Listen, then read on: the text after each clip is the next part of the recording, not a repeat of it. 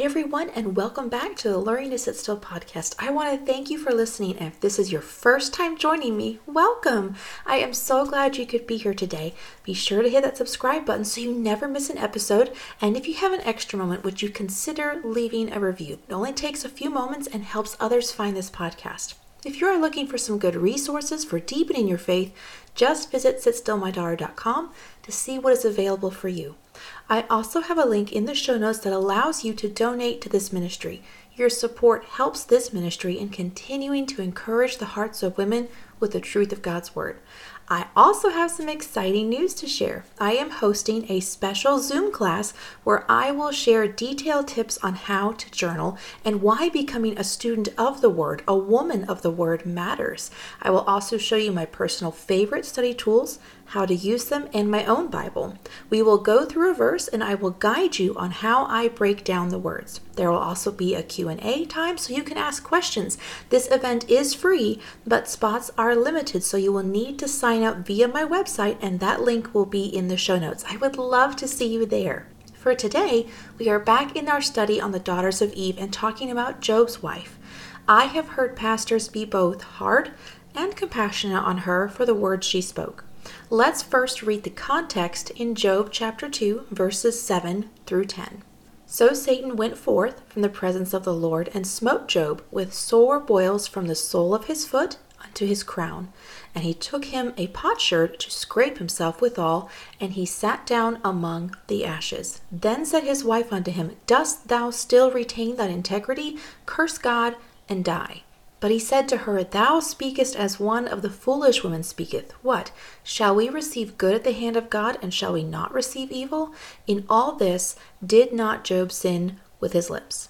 Before we start our discussion of her, let's break down a couple of things first and set the stage. The word curse means to curse God or the king as treason. So she really was speaking words of treason against God, which is why Job's response was strong.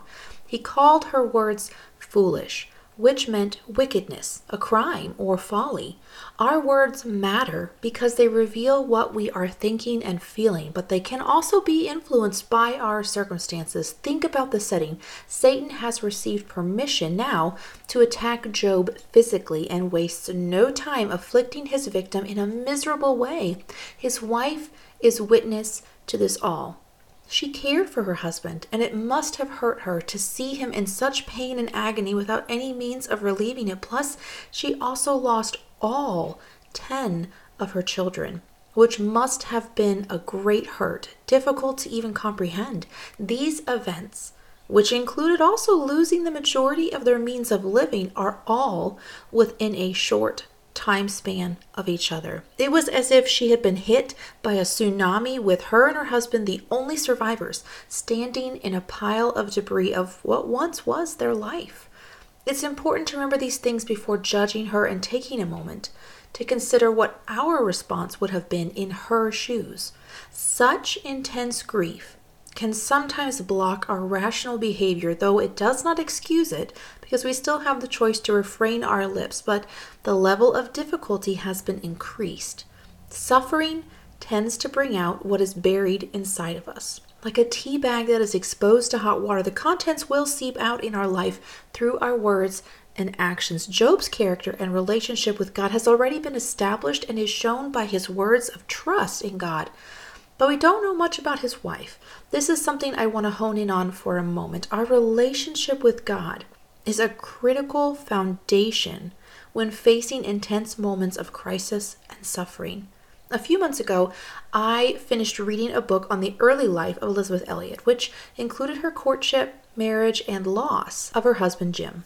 After such an immense loss, many expected her to fall apart, yet she and the other women didn't. They had an inner strength that was grounded in their relationship and knowledge of God. This did not mean that they never grieved or even wondered why. But like the psalmist, they returned to what they knew about their God. Listen to something Elizabeth said when she was deeply grieving and missing her husband. And I quote, "If only I could die. What a blessed release. But I do not ask to be released. I ask to be made Christ-like in the inmost part of my being." Unquote. Those are words spoken by a woman who has made it her habit to dwell in the quiet place.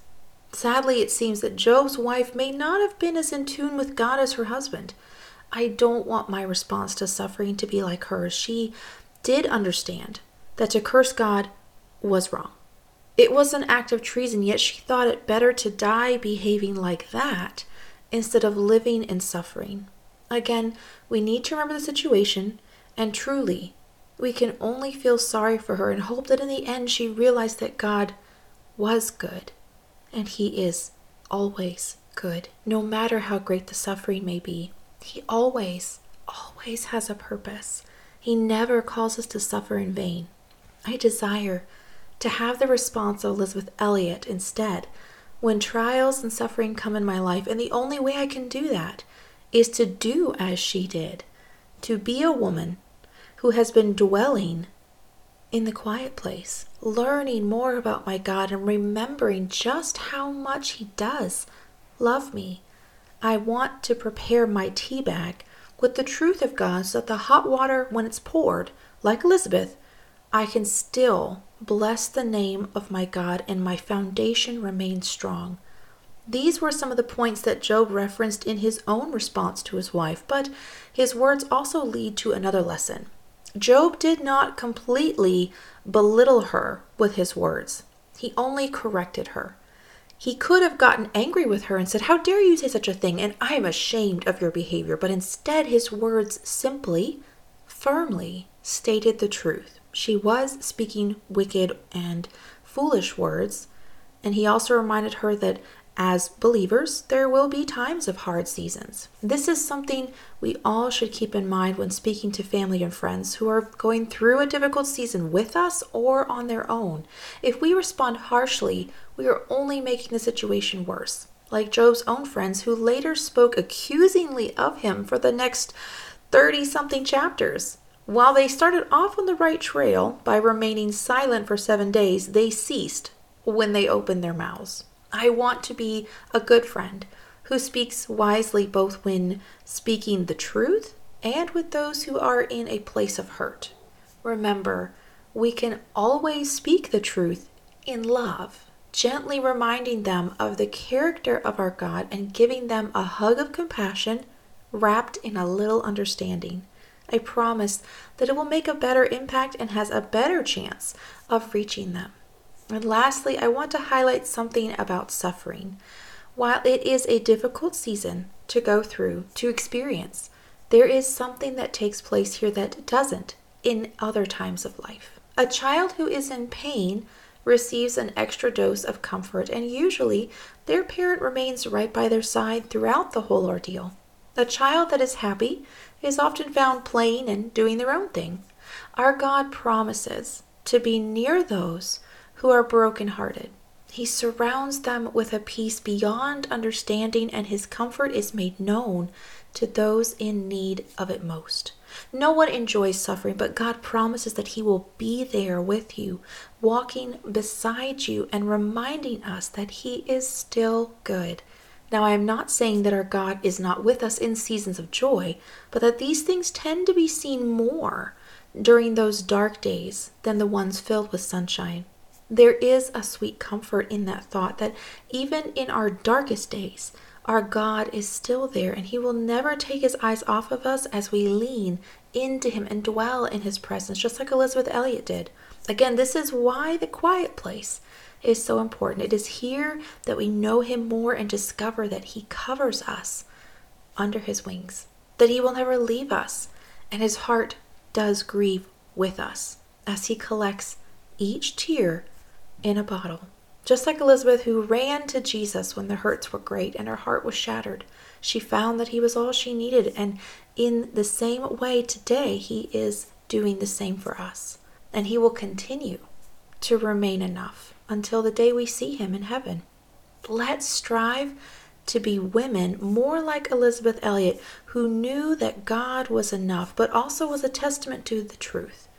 I want to be remembered as someone who pointed others to Christ by a life lived glorifying him. And that is where we will end today's episode.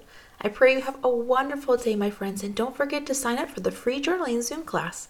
May we be women who continually seek to grow in our faith and knowledge of our Savior.